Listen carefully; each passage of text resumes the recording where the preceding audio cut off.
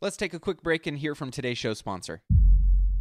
Are you struggling to close deals? Cold outreach can be a slow and brutal process, and in many scenarios, it's just wasting the time of both the buyer and the seller, especially when business owners who are trying to find qualified buyers are using inaccurate and outdated data. But it doesn't have to be this way. With LinkedIn Sales Navigator, your organization can overcome these challenges by leveraging this amazing technology and platform that translates comprehensive, high-quality buyer data into real-time insights in sales.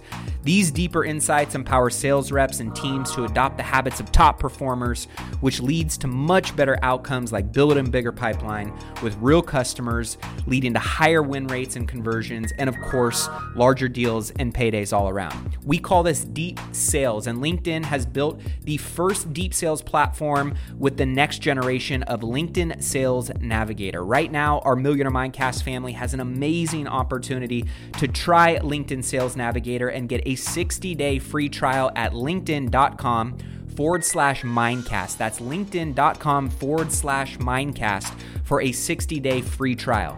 Let LinkedIn Sales Navigator help you sell like a superstar today. Just go to linkedin.com/Mindcast and get started.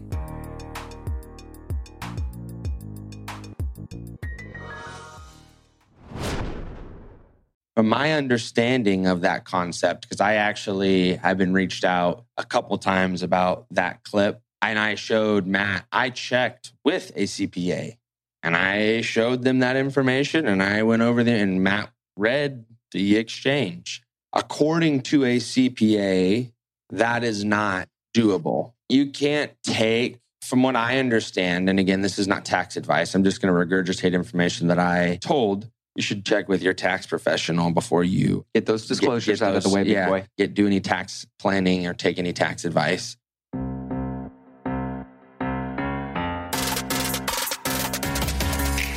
What's going on, guys? Welcome into Money Moves, where we cover all things stocks, real estate investing, and personal finance. Today is August 30th.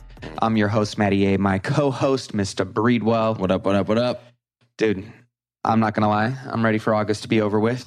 I hear you loud and clear. It's been a busy, rough month. It has been. It's been one of those months that I know everybody goes through at certain stages and seasons of their life. If you haven't been following the podcast, my grandfather passed away this last month. My grandma was in ICU. I'm having to put my dog down today, which is just gut-wrenching to me. He's been my best bud, a part of so many. Let's just say he was there with me at the beginning. Like, I think I had to,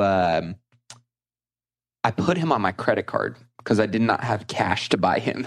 That's how long my dude has been with me. Where do you buy a dog with a credit card? A breeder. They take all forms of payment. I have never heard of that. That's a first for me. And let's just say I got the most ROI out of that guy. Oh, yeah. He was the best friend, family dog.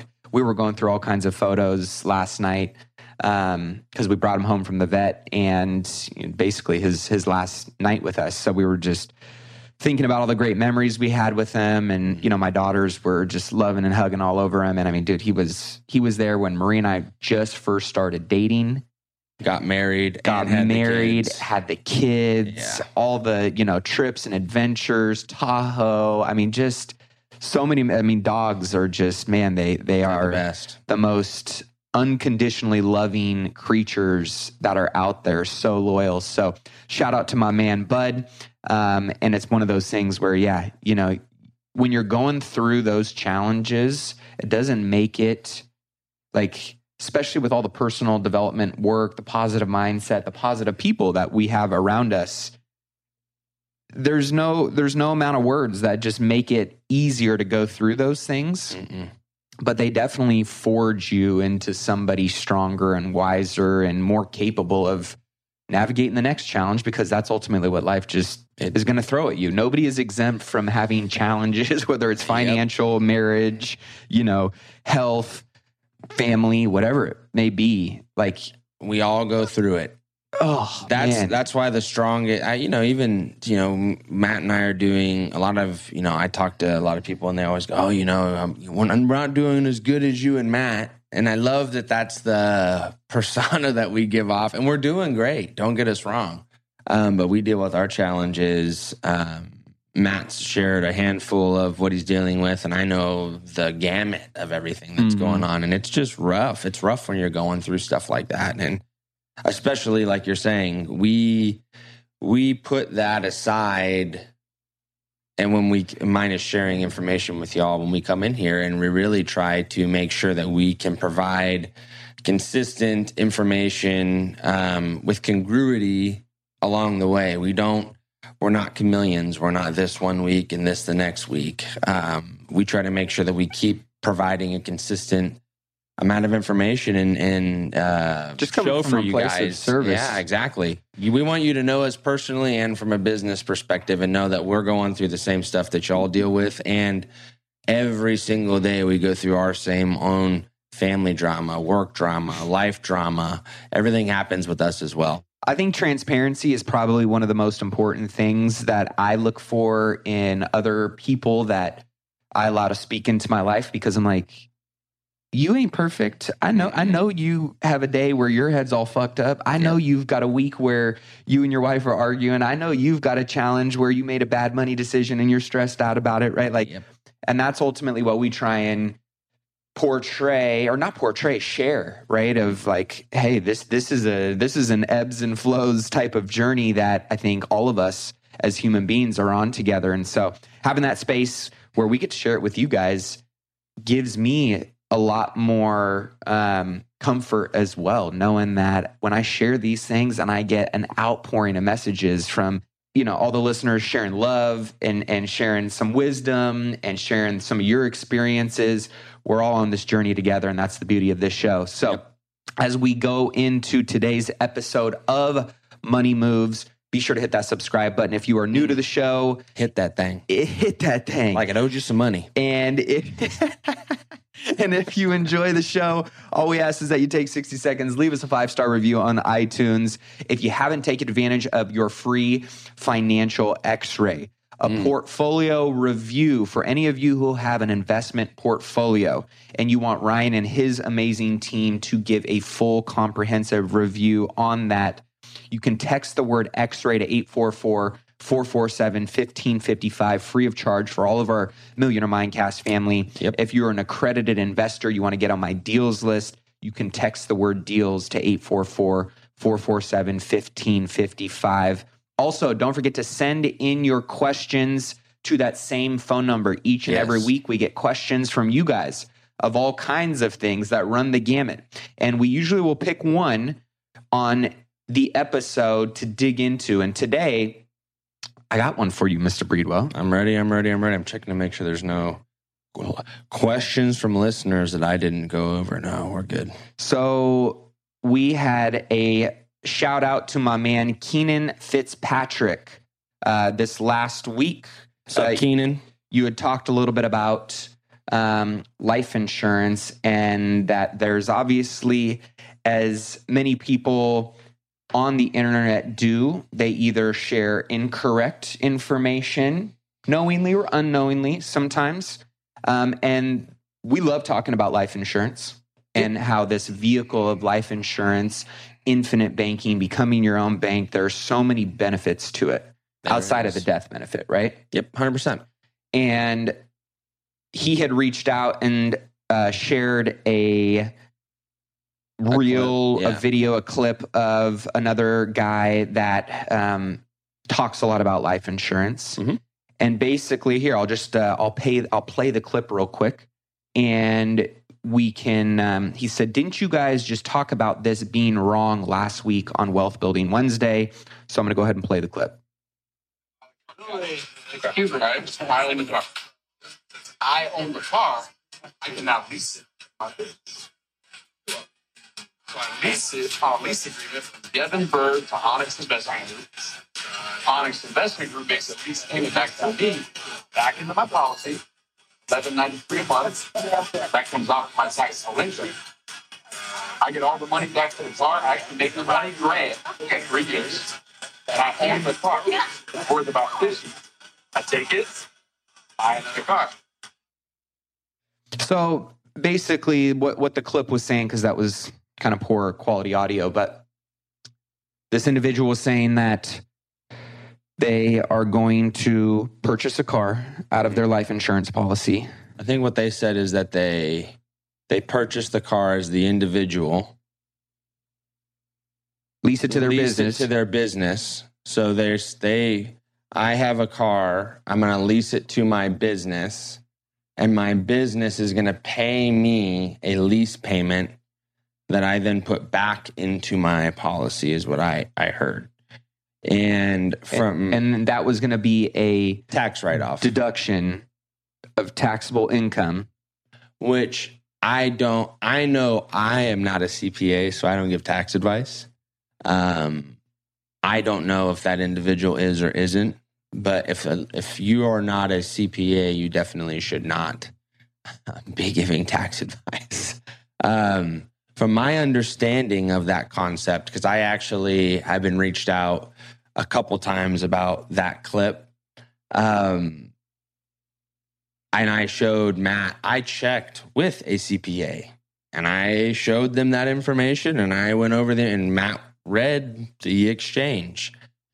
According to a CPA, that is not doable. Mm-hmm. You cannot. Oh, there you go. Hold on. There we go. All right. You can't take, from what I understand, and again, this is not tax advice. I'm just going to regurgitate information that I was told. You should check with your tax professional before you get those disclosures out of the way, big boy. Do any tax planning or take any tax advice. I don't think you can take a lease payment from any entity, because that's considered an income generation, I believe. Just like if you rent a house, you can lease a house or lease a building. That's income, I believe. Matt, you would know, you do that kind of stuff. You lease your strip centers. Do you have to report that as an income stream? that goes right on to my tax return. Yeah, so that's my understanding as well. And just because you put it back into a life insurance policy, life insurance is a wonderful tool. It is. There's a great amount of good with it. There's a lot of bad with it though as well. And I think that that's highlighting things about life insurance that are A, not true, and B, I think the person giving the information also just doesn't have enough industry experience or experience as like a more than maybe just an insurance agent. And again, I don't know. I would just base it off of what's being regurgitated. To know that's just not doable. And just so everybody knows as a listener, you can do anything. You know, until you get caught. Yeah, I was gonna say I can do some fancy, until you get audited. I go buy an ice cream pop and I sell it to the kid down the street, and then he goes to my house and he eats it in my house. So I write it up. I mean, you can make up any scheme or whatever you want and say it's a write-off.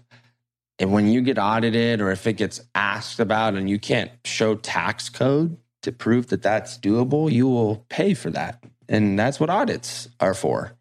So the point of this whole ramble is, and I did reference something like that last week.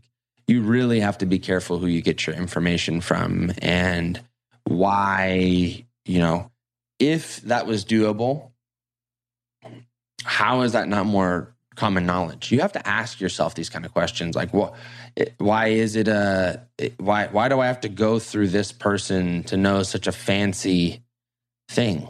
Why isn't that just known? It's almost like, there's some conspiracy theories that, okay, I can see a little bit of that. And there's some that are just like fucking whack wild. Like, oh yeah, they're spraying fucking poison into the air. Who's they? Do they not live on Earth or breathe? Like, they would be poisoning themselves too. Like, do you not connect those like dots? So there's like some things that are like crazy like that. And I would put that into this category. You just can't do that. Life insurance does one thing and one thing well. There's certain policies that you can take loans out of that you have an opportunity to earn more than your loan cost. There's definitely policies you can put money in and take money out like 30 days later, but you have to sacrifice a lot to do that. Mm-hmm. And I just choose not to tell my clients about the sacrifices that they have to make. Hey, you're going to do this, and then you have to pay this premium for 20 years. You can't change it. And the policy is going to bill itself against your premium till your age 100 or your age 65 or your age 85. Oh, and the loan cost is 6, 7, 8, 9, 10%.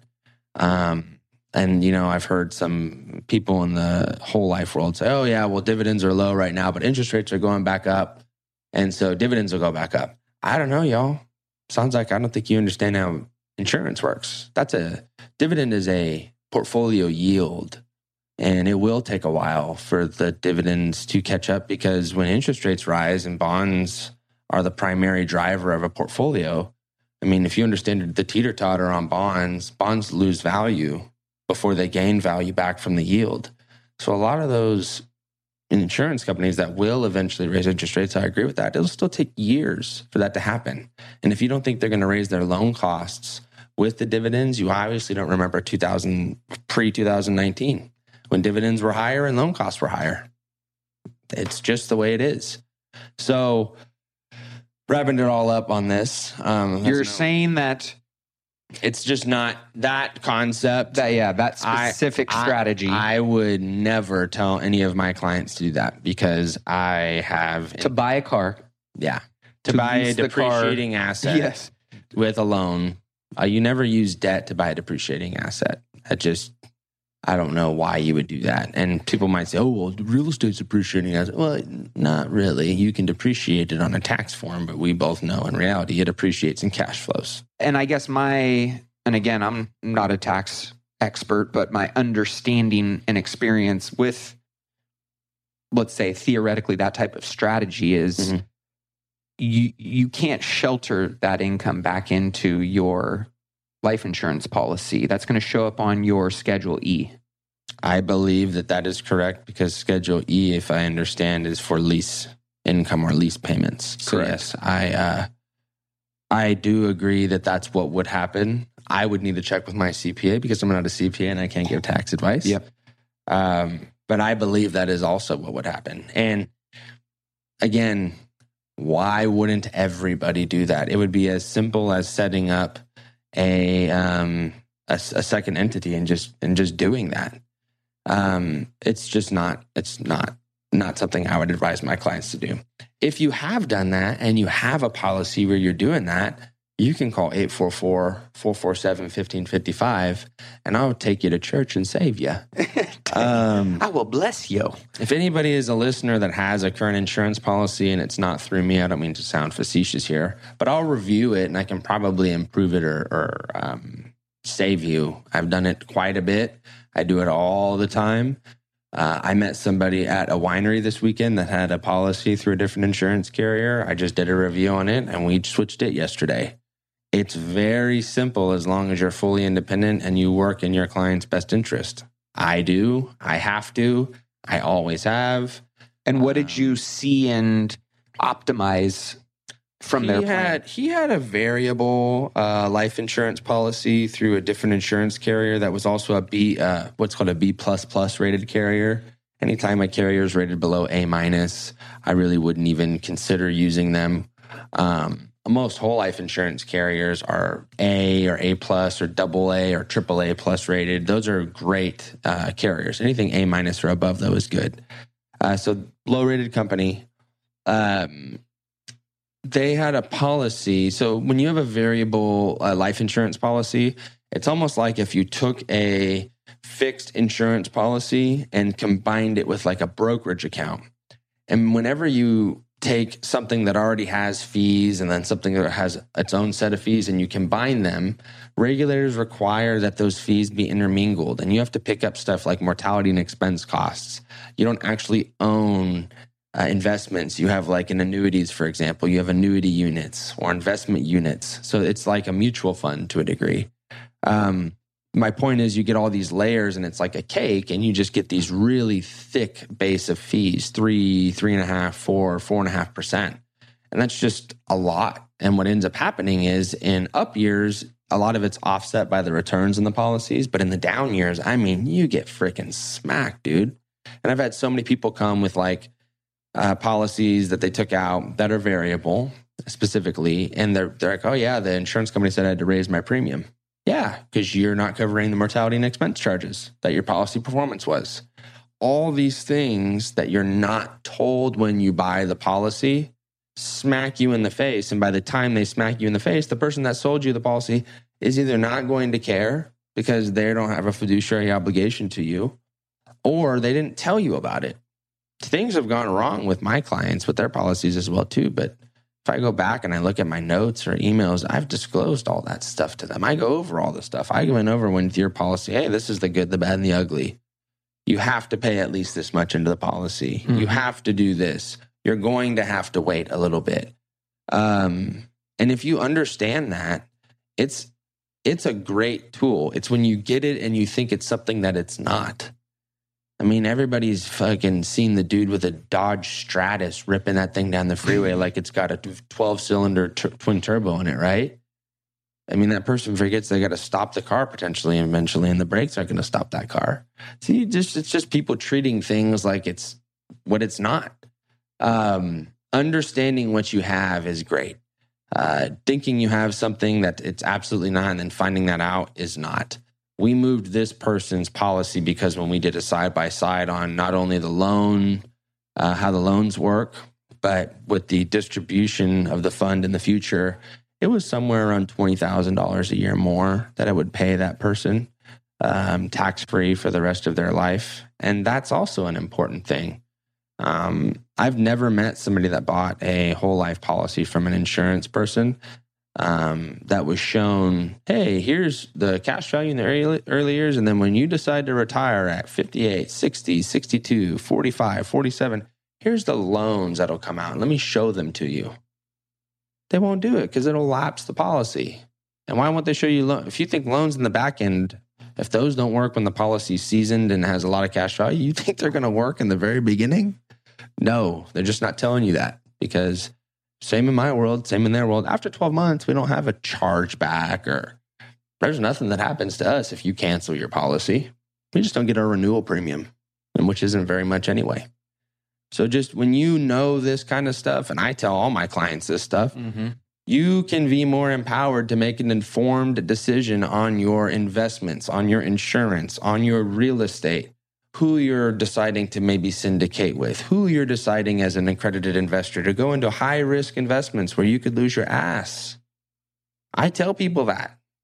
Hey, even in Matt's stuff, it could go to zero. That's why it's so important who you do it with. Somebody who's going to put their own money into the deal and is going to have integrity to make sure they're not just doing a deal to scoop up some fees. You know what I mean? So, again, that strategy I would not do. There's tons of opportunity to fix insurance. Just like if you have a real estate portfolio of not really well-performing real estate, you can 1031 exchange it. You can turn 35 exchange in our world. If you have an advisor or an investment account and you're getting smacked over the head by fees or losses and you didn't expect that, I'm taking losses too. Everybody is, but I set my clients up for that. If you've been listening to the show, you know I say I'm going to lose you money. It's definitely, going to happen. But I have skin in the game. I make less money when you make less money. So I want you to make a lot of money when we can. So just all those things are very important with your person that you work with. And there's always a bull market somewhere. Just got to be willing to find it. Well, let's talk about the market. Absolutely. We had Papa Powell. Big news last week. Yep. Really what the markets were hinging on was the Federal Open Markets Committee and the Jackson Hole meeting with all the Billy boys. So what did you guys take away from, one, what was said in Jackson Hole, and then two, on Friday at the Federal Open Markets Committee by Jerome Powell's comments and statements? Are you interested in boosting your income by an extra $50,000 this year? If so, you're going to love what I've got in store for you. I am beyond excited to officially announce an incredible opportunity to join me in my exclusive mastermind, which will include myself and 25 other hand-selected investors who are actively pursuing commercial real estate in 2024 and want to be held accountable to making sure they buy their first or their next commercial real estate investment property that will net them a minimum of $50,000 a year. This mastermind group will not only teach you how to do that, how to find, how to analyze, how to structure and buy these types of commercial real estate investment properties, but you'll also have an opportunity to be a part of an intimate group of high achievers that are going to take your network and your resources to a whole nother level. But here's the catch. Like I mentioned before, this is exclusive. We're only selecting 25 ambitious individuals for our founding members group who are serious and ready to take that next step in their commercial real estate investing journey. So if you are ready to increase your passive income by at least $50,000 in the next year with commercial real estate investing, then this is your moment. These spaces are going to fill up fast. And trust me, this is the one and only time to be a founding member, which comes with some pretty special benefits. So head over to myfirst50k.com and submit your application now. Again, that's myfirst50k.com. You can head over there, check out the program, see everything that it entails, submit your application to join, and I can't wait to connect with you soon. So, like I was saying, I think the last podcast or two podcasts ago, I really was wanting a 75 basis point hike because I said, if we can do it, why not do it? And it looked like we could. The market started to quickly, in the bond market and stock market, started to quickly price in that it may want, we think a 50 basis point hike will happen. We don't need this 75 anymore because inflation moderated. It's high, but it's moderated. And I think some people thought that the Fed was going to pivot a little bit. They were going to start tracing back on this aggressive, rate hike, policy stance. And ultimately, the narrative from Powell this last week was, we're going to continue on the path of tracing back down towards 2% inflation until we really see the data that we want. And we're okay with us experiencing some small economic, business, household pain today to avoid much larger and greater pain tomorrow. Correct. And the thing that people don't realize is that is the equivalent of your parents telling you got to finish your vegetables or all the meat on your plate until you get up. I mean, it has to happen. It's not zero interest rate environment like we've been in since 2008. We're going back to a neutral rate environment, which the Fed has said is somewhere between 2.4 and I think 3%. 2.75 is where I think we'll be.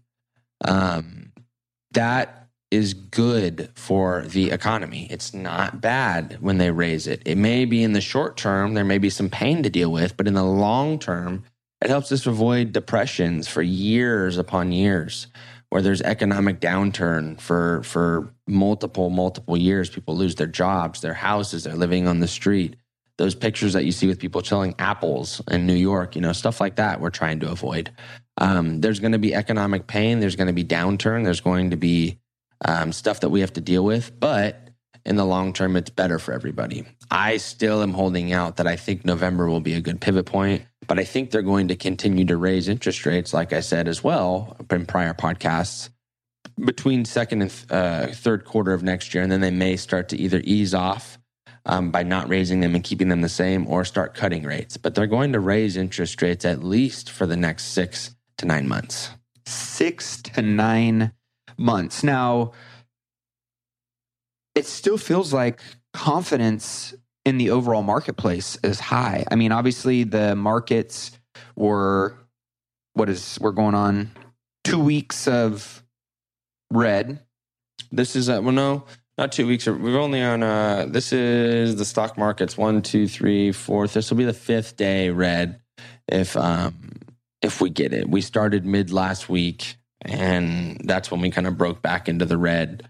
And now we're starting to continue to do a sell-off. And I really think it's because people are starting to swallow the fact that interest rates are going high. So a lot of these companies that were thriving in a zero or almost net zero interest rate environment, are just not going to. The companies that were just, hey, we're not making any money, but we're growing and we'll eventually be, cash flow, free cash flow. And, well, maybe. I mean, I don't know if there would be an Uber like we know it today if it didn't start in the environment that it did and get at least enough behind it to be as big as it is now. There's a lot of stuff that happened that might not have happened if the environment wasn't what it was. People are going to start looking at companies' price to earnings. NVIDIA is like at 1,400 times earnings. I mean, that thing is like, that kind of stuff is going to have to come to a repricing and understanding of, hey, this is expensive as hell for what are we paying for? We don't get it. We get a 0.03% dividend. I'm talking about NVIDIA. I believe that's the dividend yield. The company said they're not going to have great sales. What are we paying for here? We're paying a lot for this stock price. That happened to a lot of companies. That being said, there's still opportunity to pick up those companies. We've seen a huge run up in cannabis stock over the past few weeks with whispers of the Fed starting to ease off on that. So there's some speculative stocks and areas to make some money in. We also have seen a run up in energy, and I'm starting to get more bullish, not only on just the commodity itself, as far as, hey, the pricing has gone down for so long, it may start to trend back up for a short period. I think energy producers are going to be a great place to be because they're going to have a lot of free cash flow from all the money they've made, and they're going to be able to pay dividends to these investors. So I've bought some energy stocks here in the past couple of weeks. Some names like Devon Energy, Chevron, ExxonMobil, things like that. And so moving forward, we just got to be more picky when we go to buy the stuff, and understand that we may buy stuff and it may be choppy for a little bit, but it's what's our accounts going to be in 20 or 30 years when we're using them for income, not for when we're feeding them. When we're feeding them, as hard as it is to sound, this is the best time to be buying. You want the market to be choppy. A lot of people think it's fun to just buy while the market's going up. And it is, and it's good to do so because you get to buy and see your account go up. But when you're buying and it's down and it goes down, all you're really waiting for is the turnaround. And every day that ticks on the clock, we're one day closer to that versus from when it started. And I'm still a believer that we've been in a technical recession since pretty much January, February. And so that would line up with about a 9 to 12 month time period. And I think that we're going to get a huge red wave in November. That's why the media is ignoring midterms so much. And that's going to be a problem for the Democrats, but it's going to be a good sign, I think, for consumer sentiment. I think it may provide a little pop and bounce in the market that we need for the end of the year. Yeah, it looks like this week consumer confidence came out. Yep.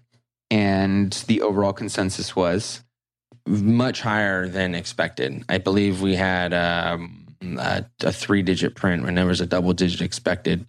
Is there like a false sense of security right now in terms of consumer confidence? I don't know. I just think that people are fine and they understand the cost of things. And so they're not as concerned as regulators are saying people are concerned. So I think that, again, it's regulators and politicians saying that people are feeling one thing and people saying like, yes, but we're still going to purchase in these areas because X, Y, Z. So I am still of the opinion that people are going to purchase. They're going to be able to buy less of what they're going to buy. But because their confidence is high, demand should stay fairly high, which although supply will still struggle to catch up for that, I'm not in the park that I'm like, hey, I want demand to slow and supply to then catch up because demand is slowing and nobody's buying at all. I just want things to be more expensive and people be okay to purchase them so we can help push the economy through this rough time. Yeah. So now we've got some crypto turbulence that really has mirrored what's been going on in the stock market, but at a much larger, I think, impact, I guess you could say, in terms of Bitcoin dropping down below 20, which people couldn't fathom that 12 months ago. Yep. We had the overall market cap of Bitcoin at 1.2 trillion a year ago today. Today it sits at 380 billion. Ethereum, 200 billion last year. Market cap as it currently sits about 189 billion. A lot of people calling for Ethereum to flip Bitcoin as the... I wonder who was calling for that last year.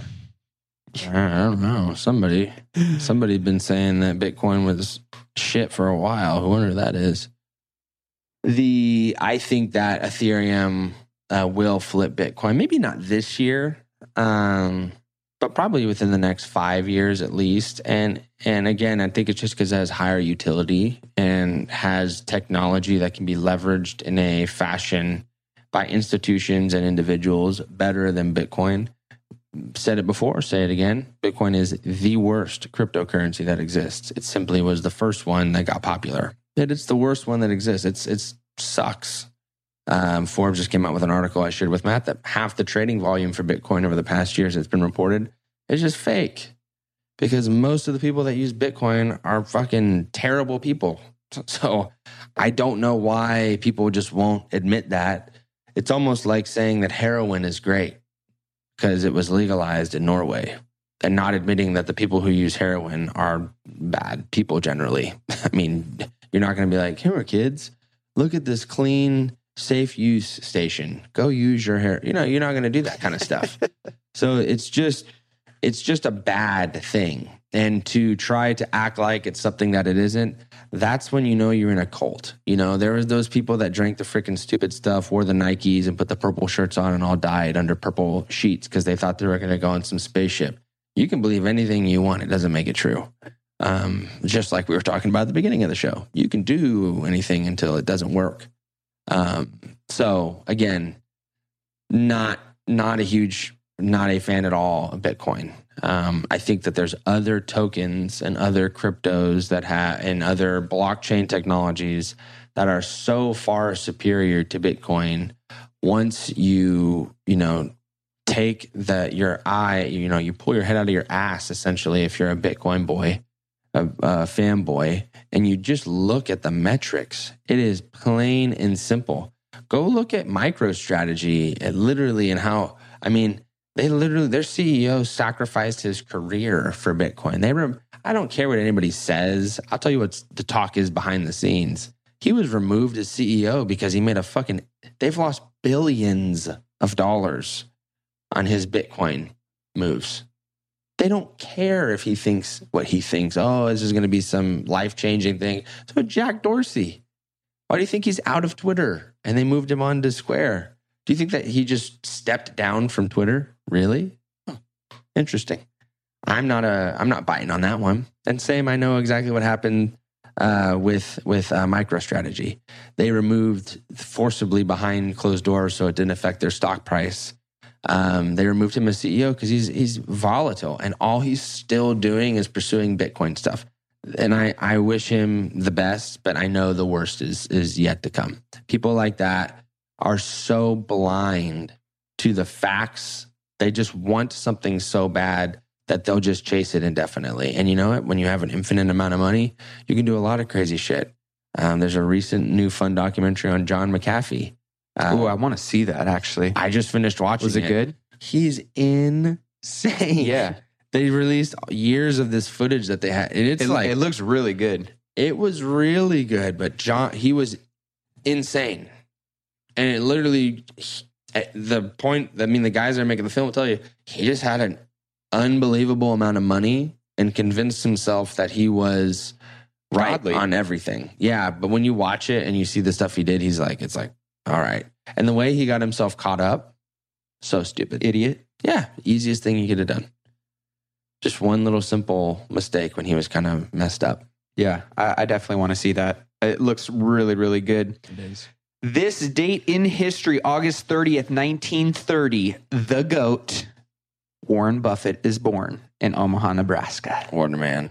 Probably drinking a Coca-Cola right now. Oh, he is sitting in his little chair in the same house. Base Cadillac. With his same cute-ass, old-ass wife. He had his McDonald's and a coffee this morning. Hey, I got so much respect for him. The fact that he has done what he's done and has really shown that he's not that heavily influenced by money to change who he is. No, he just uses money to do what he wants. Which he loves investing. Like the game of investing, the game of money to him is so fun. He's so passionate about it. He's so, truly, truly, truly into playing the game at the highest level and has shown that he can do it at the highest level.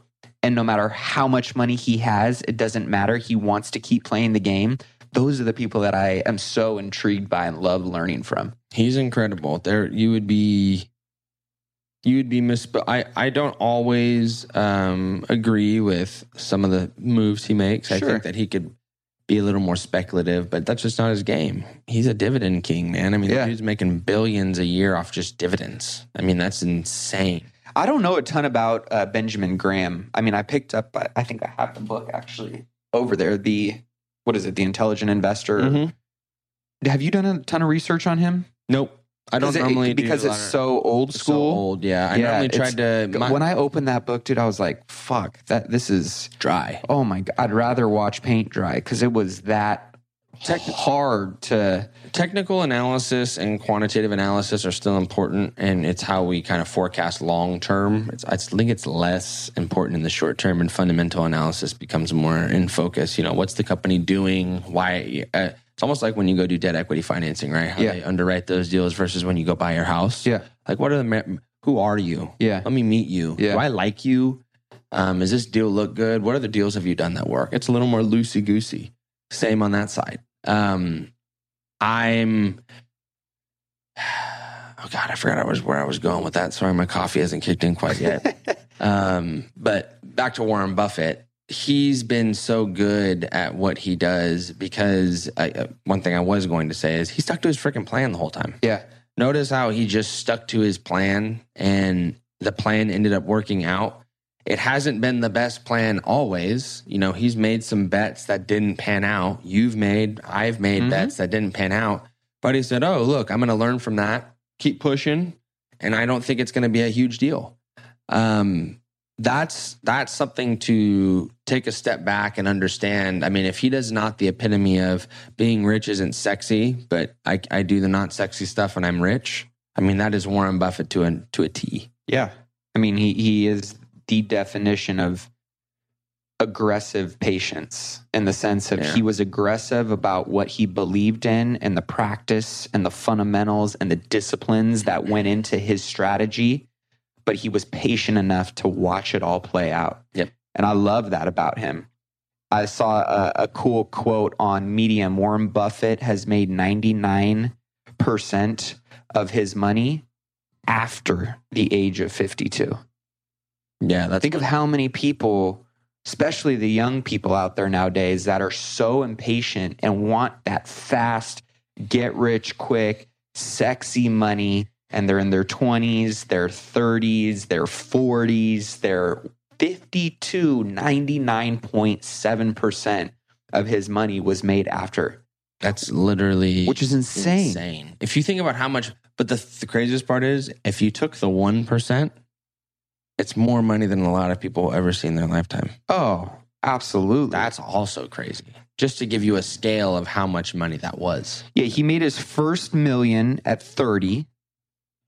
32, 1.4, 33, 2.4, 34, 3.4, 35, 7 mil, 36, 8 mil, 37, 10 mil, 39, 25 mil. You get up to 52, 376 mil, 53, 620 mil. The list goes on. 87.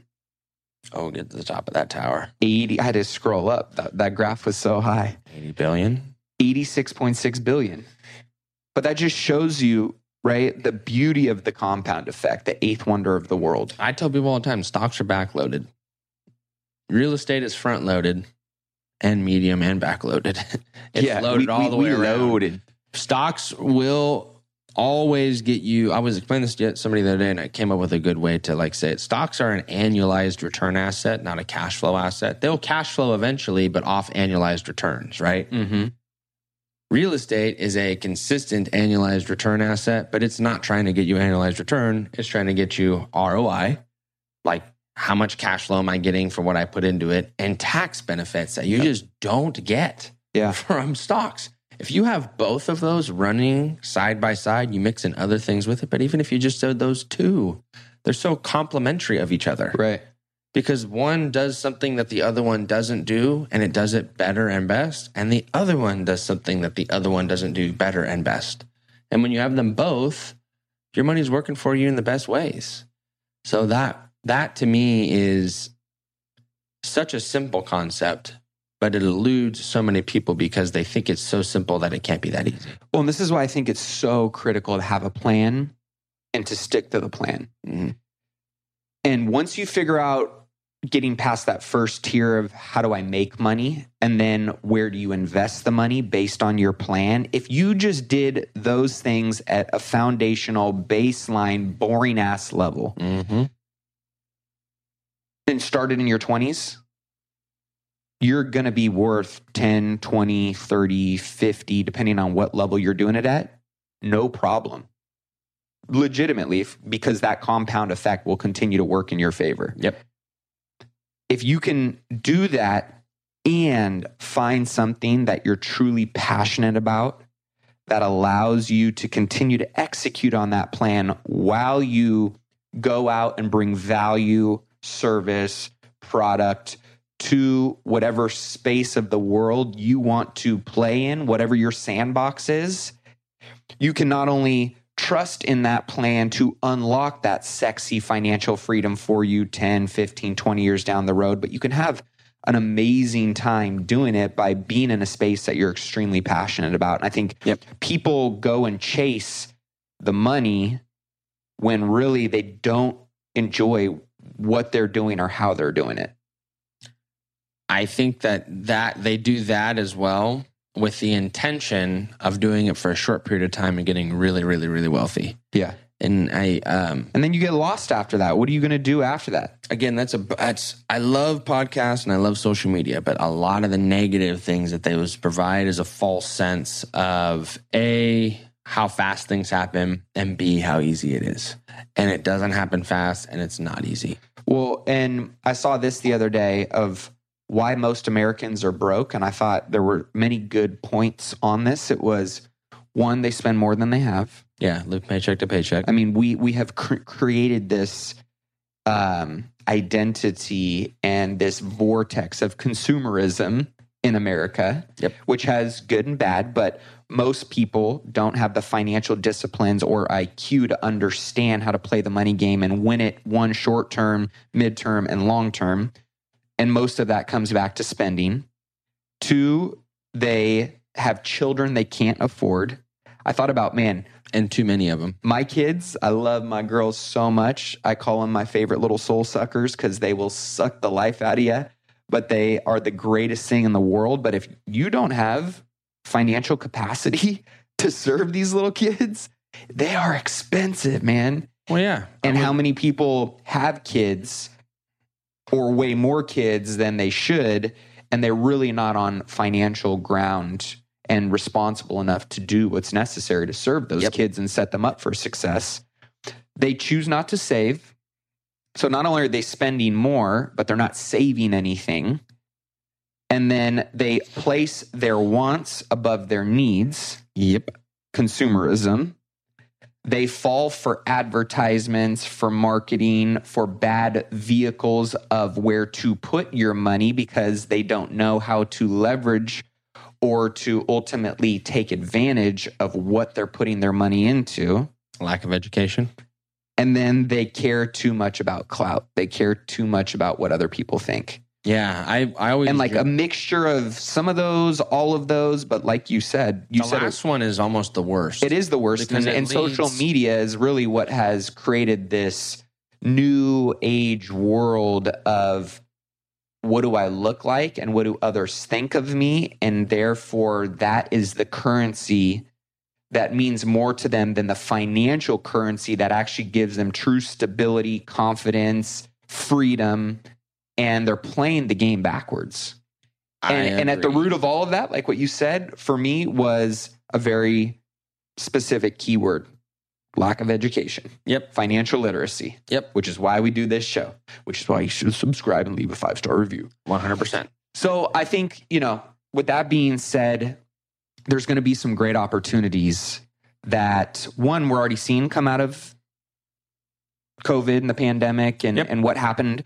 But I think we're really going to start to see what those opportunities really are looking like and how juicy they might be in the beginning of 2023. Specifically on real estate, we're seeing a lot of things slow down. There's not going to be a crash, but based on a lot of the data that we're seeing, pending home sales are their lowest since 2020, which doesn't say a lot. The Case-Shiller index just came out this today. Yeah, sorry, Monday. I was going to say it's Tuesday. The S&P CoreLogic Case-Shiller U.S. National Home Price Index, covering all 9 U.S. Census divisions in the U.S., reported an 18% annual gain in June, down from 19.9% in the previous month.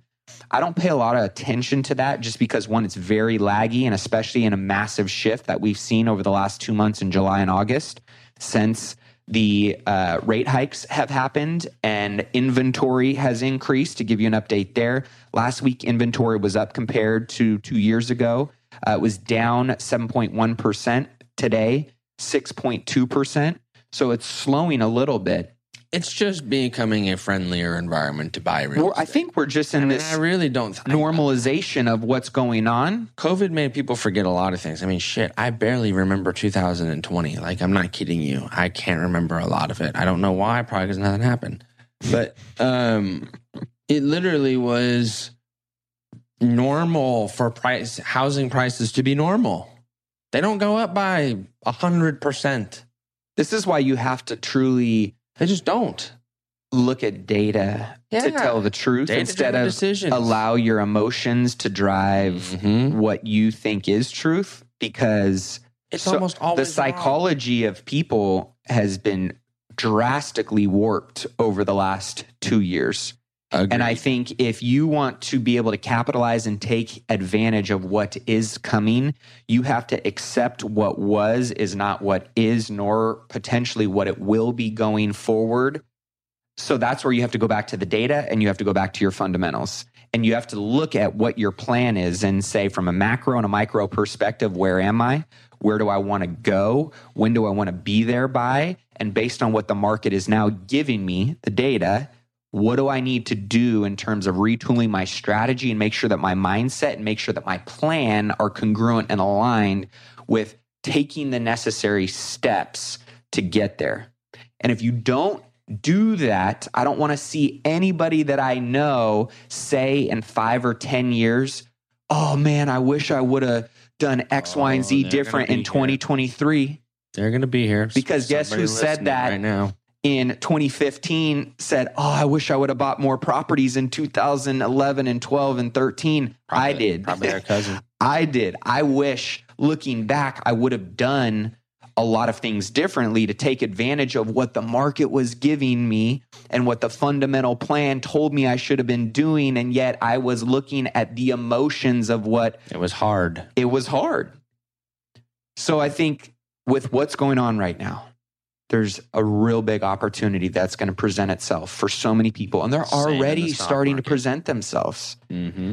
And if you don't do what we just talked about, you're going to be a part of that woulda, shoulda, coulda club in 5 or 10 years, which is not a club that you want to be a part of. 100%. Nor do you need to be a part of. Exactly. It would be by choice. People are not wealthy by choice, as hard as that is to accept, especially in America. Don't get me wrong. There's opportunity for people. I had a great, I call it a handout, by growing up around my father and being able to take over, for him and his company. So I'm not here to say I don't have opportunity, but I know so many people that are way wealthier than me and they had way less than I had. They just had the drive. And one thing I won't ever have that they have is a drive like that hard, because I didn't have to. I'm fine to admit that everybody has things that they could improve on, and I try to improve on that stuff all the time. Mm-hmm. But there's so much opportunity to do the hard thing and fail so you can eventually succeed. And just everybody's afraid to fail, especially nowadays, like I said, with social media. Nobody wants to look bad. No, and it's because there's a facade that successful people only are successful always. And all the time. Yeah, all the time. And I try to tell people, man, that's not true. People just only rep their wins. I don't know how to explain that. I don't necessarily go on and like brag about when I lose, nor do I go on and brag about when I win. I shouldn't. It should just be expected that I know I'm going to lose and I know I'm going to win. And I want to win more than I lose, period. Yeah. That means I'm successful. Baseball is the only sport I think you can be less successful than successful and make it to the Hall of Fame. It's this crazy. is true. But anyway, there's lots of, like Matt was saying, there's so much opportunity, I think, still coming in real estate. Things are hitting, but I think it's still going to even get better. And in the stock market, right now and tomorrow and last week and moving forward consistently is the best time to invest. Because if you're not doing it, or if you're not doing it with somebody like me and my team who does it right, you're going to be leaving so much money on the table. It's for both sides. You'll turn into Matt 2.0. I wish I would have done XYZ. And you'll turn into what a lot of people end up being, which is where you buy the high of the market. You get a little taste of what success is like. And then you lose all your money and you blame it on the stock market. Mm-hmm. So 30-year mortgage rates are pushing up around 6% again. So keeping an eye on that. We got the pace of rent increases continuing to slow.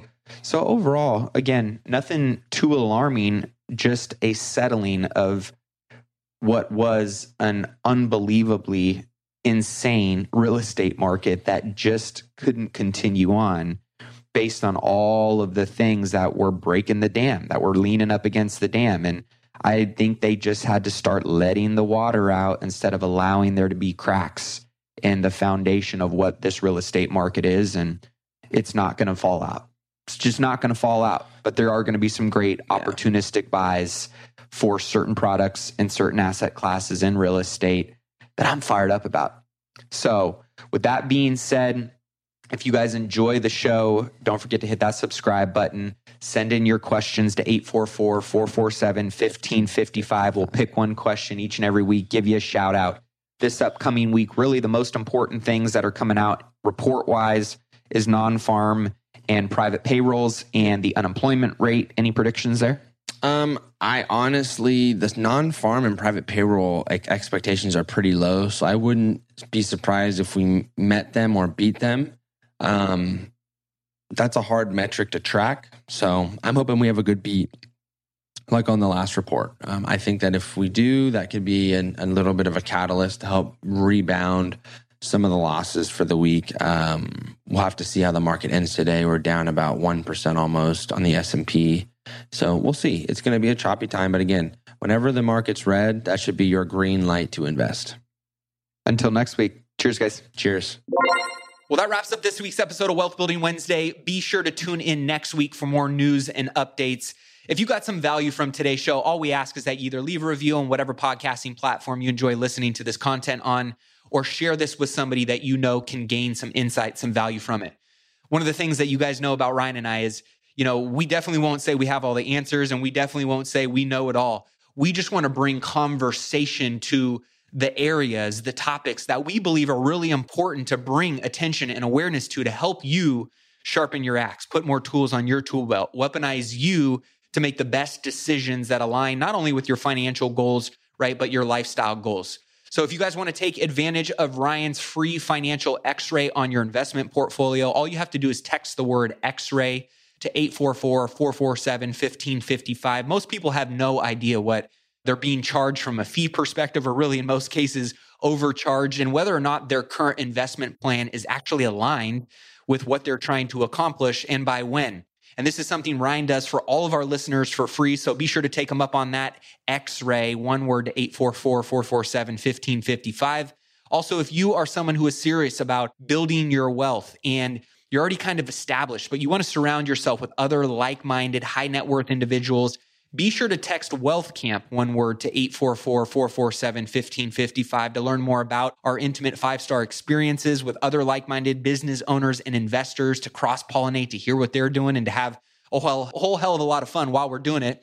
And last, if you want to know more about consulting or getting mentorship directly from me or from Ryan, you can learn more by texting the word mentor to 844-447-1555. With that being said, that's all for this week. Until next, keep investing in yourself and your wealth on your march to $1 million and beyond. Cheers, my friends.